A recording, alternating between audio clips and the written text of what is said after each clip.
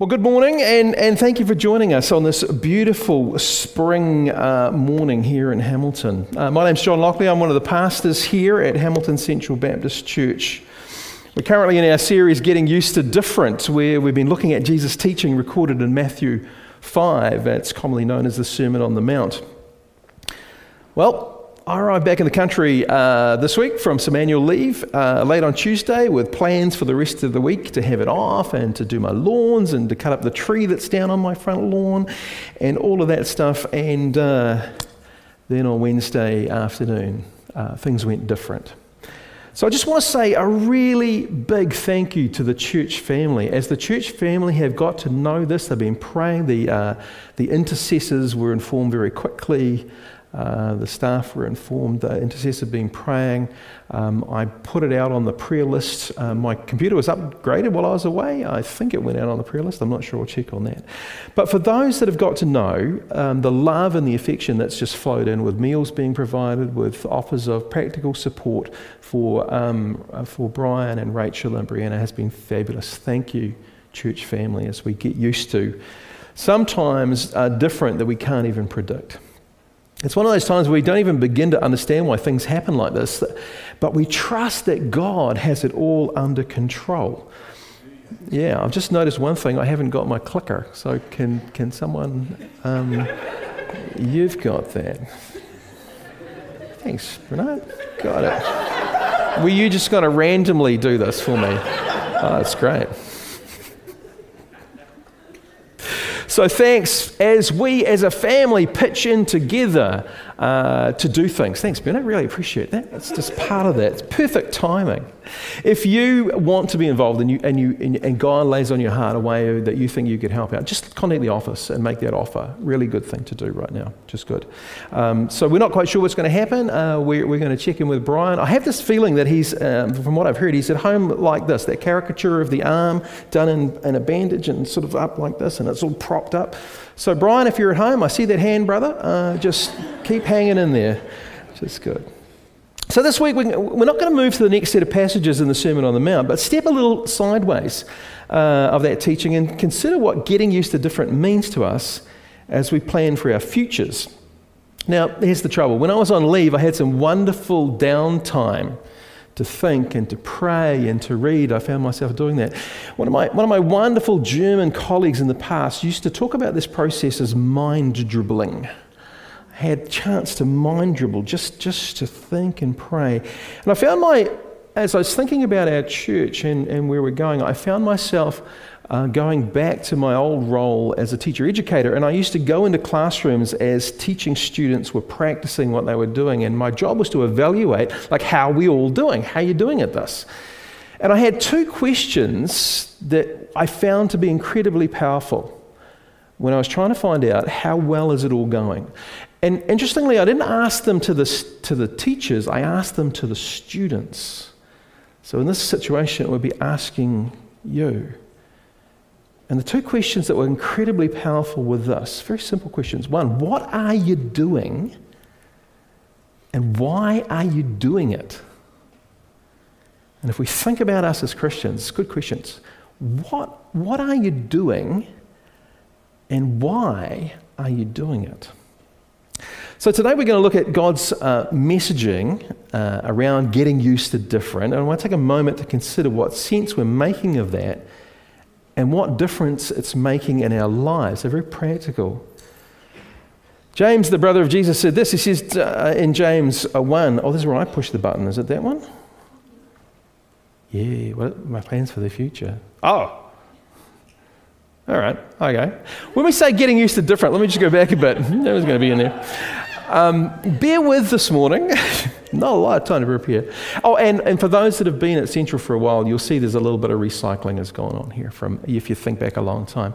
Often when we see the world around us, we see it in a very way that we've seen it before. And if you look at this map of the world, everything looks right. Right now in history, if you look at the bit that's Russia, there's a little bit down in the south there, which is the Ukraine, and there's a bit of a question as to, is that going to be coloured in yellow or not over time? If we go back to when I was at school, maybe when you were older, that was all red.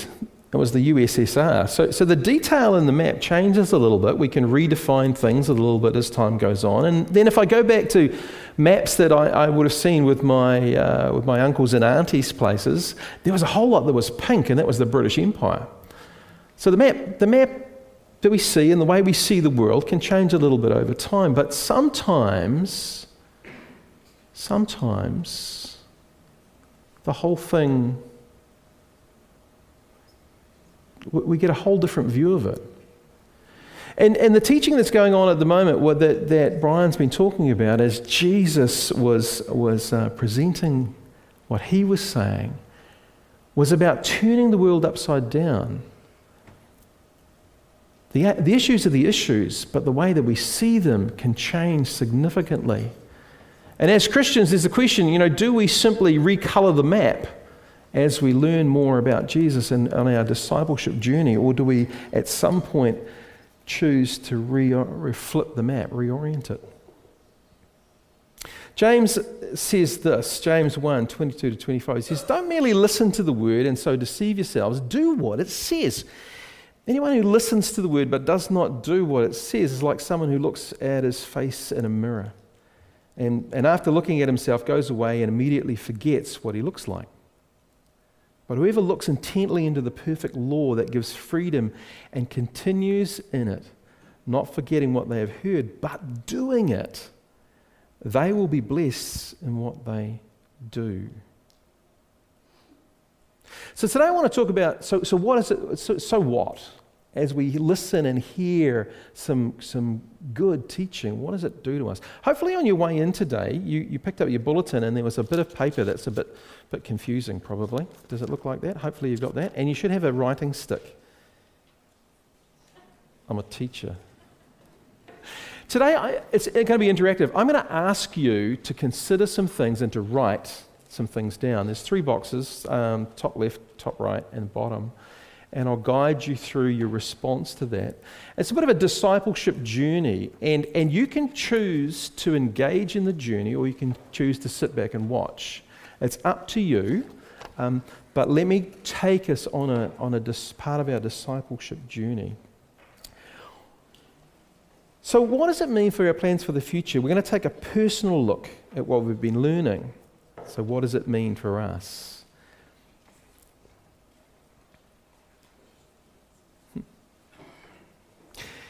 This whole idea of re-looking at the way we look at life, about turning it upside down. Jesus did this in his teaching on the Mount. He took well-embedded ideas in society and he turned them on their head. For example, he said this. He said, and we've already heard this, "You have heard that it was said to the people long ago, 'You shall not murder, and anyone who murders will be subject to judgment.' But I tell you that anyone who is angry with a brother or sister will be subject to judgment. Again, anyone who says to a brother or sister, 'Raka,' is answerable to the court, and anyone who says, 'You fool,' will be in danger of the fire of hell." So this whole idea of, you've heard it this way, but I want to present to you, actually, I tell you, it's different. This whole type of reimagining is often called a paradigm shift. It's not about slight tweaking around the edges to improve or to make things easier. It's a wholesale reimagining of how to respond to what's going on. So if we take Jesus' teaching on the Sermon on the Mount seriously, what does this mean for our plans for the future? For those that were baptized today, what effect does your confession of your faith in Jesus Christ as Saviour and Lord now mean for your future and for your journey as a disciple of Jesus? How are you going to live out your profession of faith now?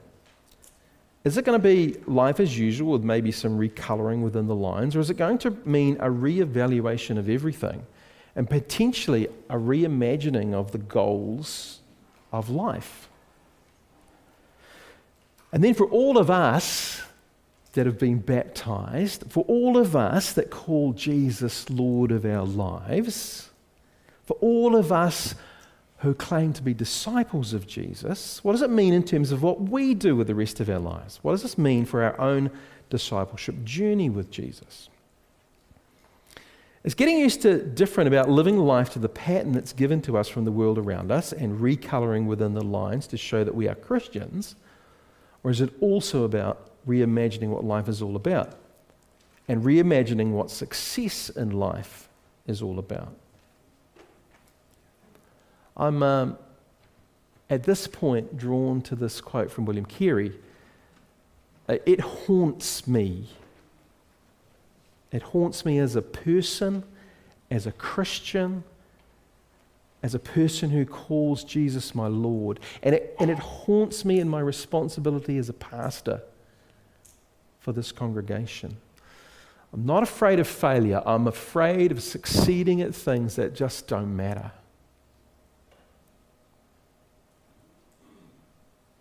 Does it have a bearing? Is it something that now affects the trajectory of our lives? I mean,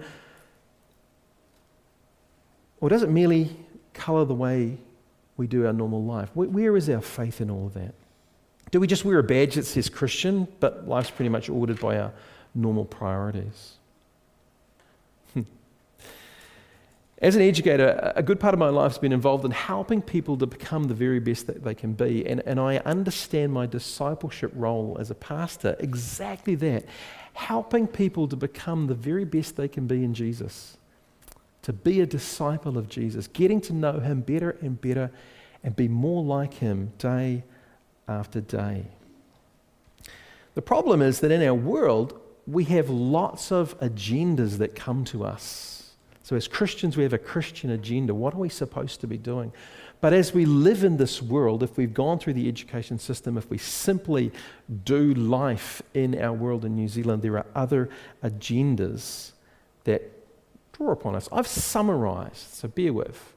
The first I want to call the capitalist agenda. We all are washed over by this agenda around us. We have lots of messages confronting us about this. Sum it up: create wealth, gain qualifications, improve influence. One way of analysing and potentially critiquing our school curriculum is to consider, how useful is it? How useful is our school curriculum in helping kids to achieve that? And the first indicator of it is they get a job, right? And if our kids go through the school system and they don't get a job, we sort of critique it. We say, well, school sucks. It's not very good. But actually, that's the capitalist agenda. We've got to understand it. The agenda encourages us to prioritise our resources, our time, our talents, our finances, and use them all to increase those same things for us. And like a snowball running downhill, they simply get more and more over our time as we live through life. Actually, all development theory around the world, whether applied to individuals or to actually at the nation level, is all based on that. And you know what? It works. It works for individuals and it works all the way through to nations. And there's nothing wrong with it. It's not in itself wrong.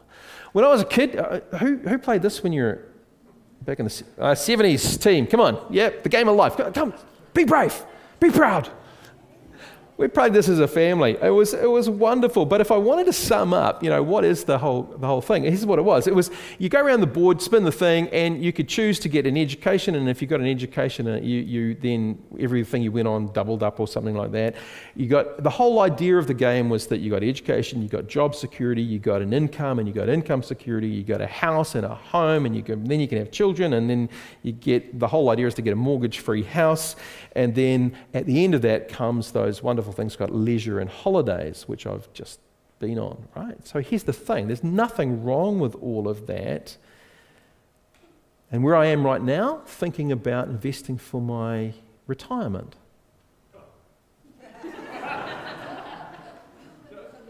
It's Ian again.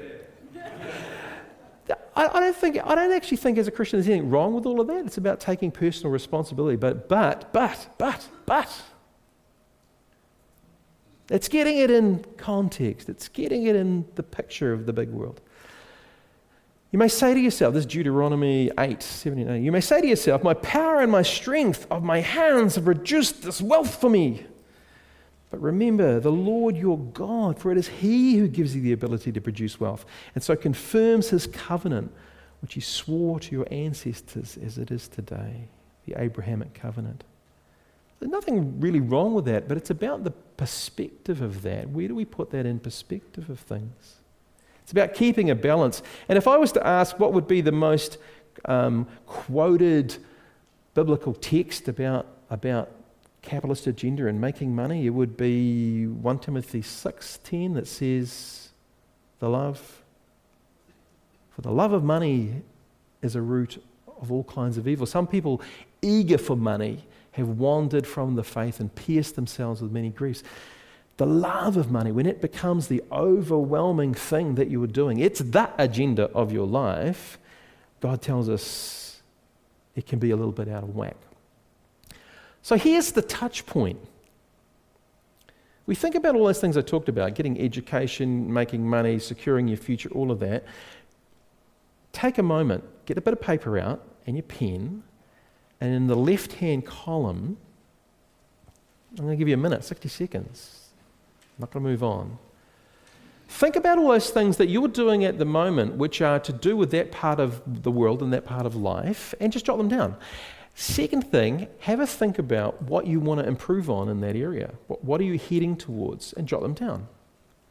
You can do it, you can make it possible because you can think, okay, in the next 3 months up until Christmas, is there anything I'm going to add? What about next year? And then what about maybe the next 5 years? So for me, the thinking is around retiring in 5 to 6 years' time.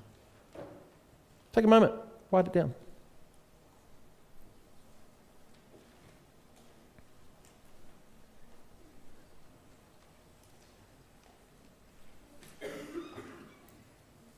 Have you been so lost you could never be found? 'Cause I've been real, I've been fake. Been a sinner, been a saint. I've been right, I've been so wrong. Yeah, I've made my mistakes. I don't know what it's like to be you. You don't know what it's like to be me. What if we're all the same in different kinds of ways? Can you relate? We both know what it's like to be hurt. We both know what it's like to feel pain. But I think it's safe to say we're on to better days. Can you relate? At this point, Can you relate? Have you ever been left when you should have been loved? Has there ever been a time when you stayed but you should have run? 'Cause I've been real, I've been fake. the second Been a sinner, been a saint. of the world that washes over us, we're pointing to, is the socialist agenda. It's not working. What'd they do? Anyway, I'll keep working. It's the socialist agenda. This too has a really, really strong influence on our thinking in terms of direction and goals and what we're going to do in life. It can be summed up by considering this time not what you do to benefit yourself, but what you do to benefit others. It's a different way of seeing the world. It actually is all about what it means to live in and be part of a just society, a society that contributes most to the least advantaged, a society that works to equalise not only access to but control of cultural, social and economic institutions. It's a different way of just seeing the world and what the priorities are.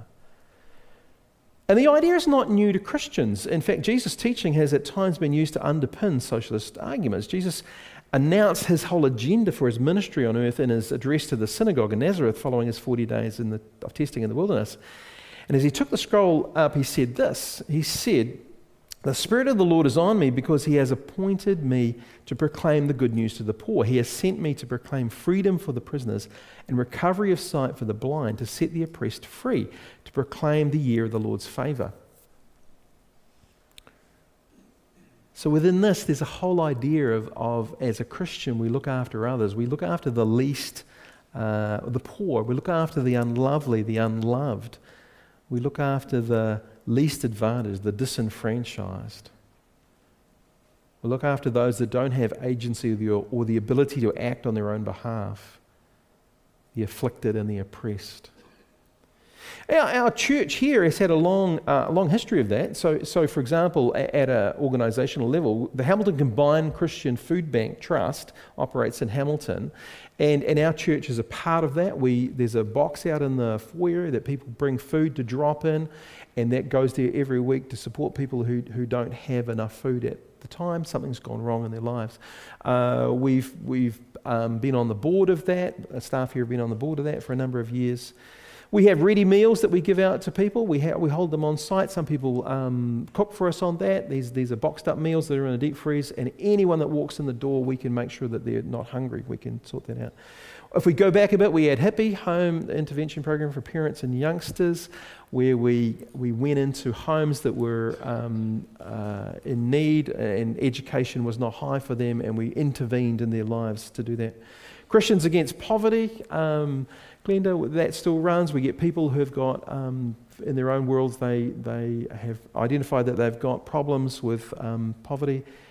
We befriend those. We have a project in social housing. And Te Whānau Pūtahi, this 26 years, partnership and birthing of this ministry over in Fairfield. And today we celebrate. I do encourage you, 1 o'clock, come across and just celebrate in their becoming their own Baptist entity in their own right.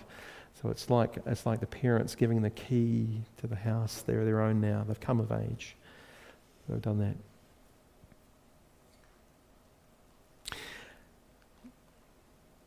In 1 Timothy 6 it says this, "Command those who are rich in this present world not to be arrogant, nor to put their hope in wealth, which is so uncertain, but to put their hope in God, which richly provides us with everything for our enjoyment. Command them to do good, to be rich in good deeds, and to be generous and willing to share. In this way they will lay up treasure for themselves as a firm foundation for the coming age, so that they may take hold of the life that is truly life."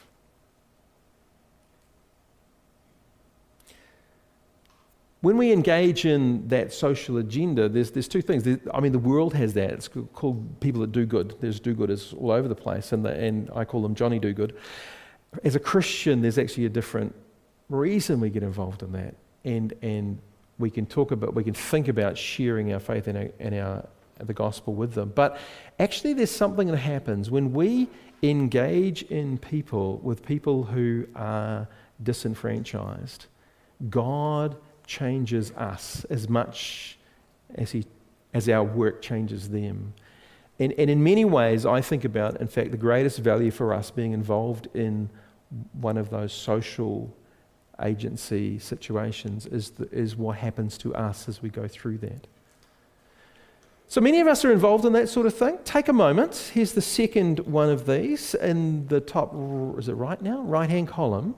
Think about what you already do, which might be involved at that level, the socialist thing of engaging and giving priority to the poor.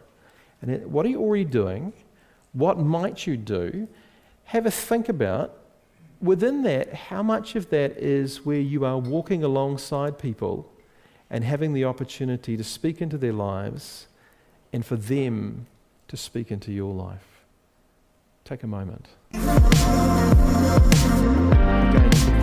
I've been so wrong. Yeah, I've made my mistakes. Now I don't know what it's like to be you. You don't know what it's like to be me. What if we're all the same in different kinds of ways? Can you relate? We both know what it's like to be hurt. We both know what it's like to feel pain. But I think it's safe to say we're on to better days. Can you relate? Can you relate? Can you relate? Can you relate? I don't know what it's like to be. You don't know what it's like to be me. But by the grace of God. That is the Christian agenda. Again, I'll ask. There we are. Great. The Christian agenda. So What is it that we're called to do as a disciple of Jesus? That's different to the worldly agendas that surround us and wash over us every day. What does it mean to reorient the map of life to reflect being a disciple of Jesus, one who truly calls him Lord and Saviour, and not just perhaps recolour within the lines? Jesus clearly calls those that are his disciples, those who call him Lord and Saviour, to a task. And in his last words before leaving the earth, he said this: all authority in heaven and earth has been given to me. Therefore, go and make disciples of all nations, baptizing them in the name of the Father and the Son and the Holy Spirit, and teaching them to obey everything I've commanded you. And surely I am with you to the very end of the age. So actually, in my mind, anyway, and the answer to what the Christian agenda is quite simple. It's to make disciples and teach them to obey all that Jesus commanded. In my experience, this idea of making disciples is often just simplified into the whole idea of helping people to come to the point where they accept their need for Jesus as a Saviour. To make disciples is simplified to help people to give their lives to Jesus, is often the way it's said. And that's what how I've heard it said. But I think, given the second part of that quote, the bit about teaching them to obey all that Jesus commanded, I think we can safely argue that making disciples is also about helping people to become all that they can be in Jesus. An ongoing discipleship journey with people sharing life together in authentic community. Ian, what did you say? Thank you, brother. Jesus lived, he ate, he traveled, and he just did life with his disciples.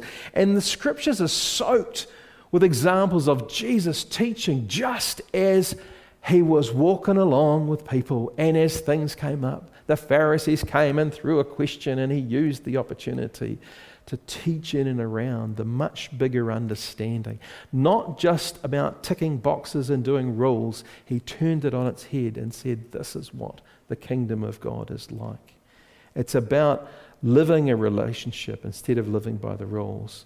To live wanting to dance with our Saviour daily, learning to enjoy him and enjoy that relationship every day. So here's the last question. As you plan for the next months, the next year, and then the medium term, say for the next 5 years, how are we, you can take this personally, you as well, going to be involved in making disciples and helping those around us to understand and obey all that Jesus has taught us? It's not just a focus on the new Christians and the idea of discipleship 101. It's about being involved in discipling and being open to be discipled by all those around us, all that call Jesus Lord. We're in a season of fabulous teaching of what Jesus taught to his disciples and all those that gathered on the hillside to hear him. We as Christians are very fortunate to have deep teaching of what Jesus meant. And there are many Christians in the world who don't get that depth of teaching right now. And he brought this paradigm shift to the contemporary Judaic understanding of what it meant to fulfill the law and to follow God. For those that listened and understood, he turned the world on its head. And today, for those that listen and do what he teaches, our worlds may also be reimagined. But what do we do with this understanding? What do we do now to address the Christian agenda that we as Christians are called to? For some like Andrew serving with MAF, the big picture is clear. They've reoriented the map. In some ways, turning life's priorities upside down. They're not just recolored inside the lines, they've reoriented the map. The call to make disciples is near and immediate and enacted almost daily, I guess. But for us that are called to take up other roles in life, more normal or maybe more expected is a better way to say that, what are we going to do to engage in making disciples and helping those around us be more and more like Jesus every day and to understand and obey what he's taught us? And maybe the most important question is, what are we going to do to engage in this? What opportunities will we take to get alongside people and live some aspect of life together, sharing what makes us tick, what we value, and have opportunity to help and be helped in our journey to be more like Jesus ourselves? So finally, as the musicians come back up on stage now, take a moment. Think about the next 3 months, up till the end of the year, and then think about the next year, 2023, and then the next 5 years. This time, right in the bottom of the page, make a list of what you are currently doing that helps you helps in your discipleship and helps you disciple others. Consider and write it down. What are you going to do in your life to add to this in the next while? It's an opportunity to reflect upon our discipleship journey and to acknowledge how we are addressing this part of God's plan for our lives. How are we engaging in making disciples and teaching them to obey all that Jesus has taught us? Can I encourage you to keep your piece of paper? Maybe pop it in your Bible or in your phone. Take it out and pray about it during the week and have a conversation with God. Be bold and be open to getting used to being different. Ask yourself, what am I doing and why am I doing it? Thanks, team.